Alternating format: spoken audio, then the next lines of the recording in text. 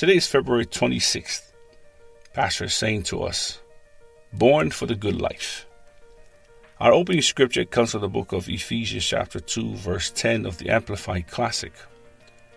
For we are God's own handiwork, his workmanship, recreated in Christ Jesus, born anew, that we may do those good works which God predestined, planned beforehand for us, taking paths which he prepared ahead of time, that we shall walk in them, living the good life which he prearranged and made ready for us to live. In John chapter 10, verse 10 of the Amplified Classic, Jesus said, I came that they may have and enjoy life, and have it in abundance, to the full till it overflows. You weren't born to merely live, but to live the good life which God prepared for you ahead of time, an excellent life.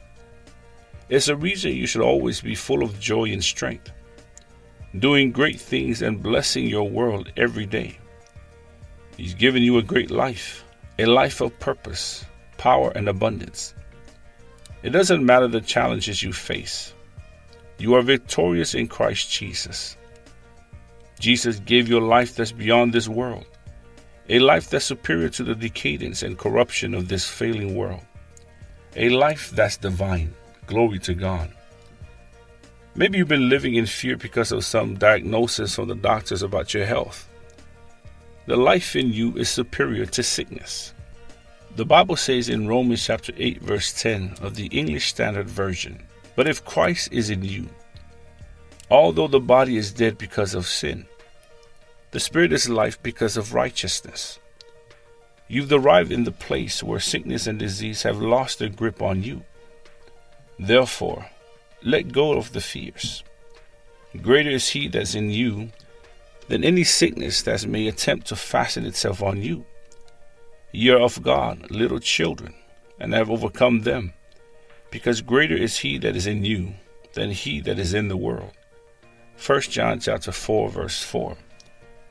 You've overcome diabetes, heart trouble, chest pain, cancer, fibroid, or whatever health challenge it may be. Live and enjoy your life in sound health, prosperity, peace, and joy unspeakable and full of glory. Hallelujah. Please say this confession with me.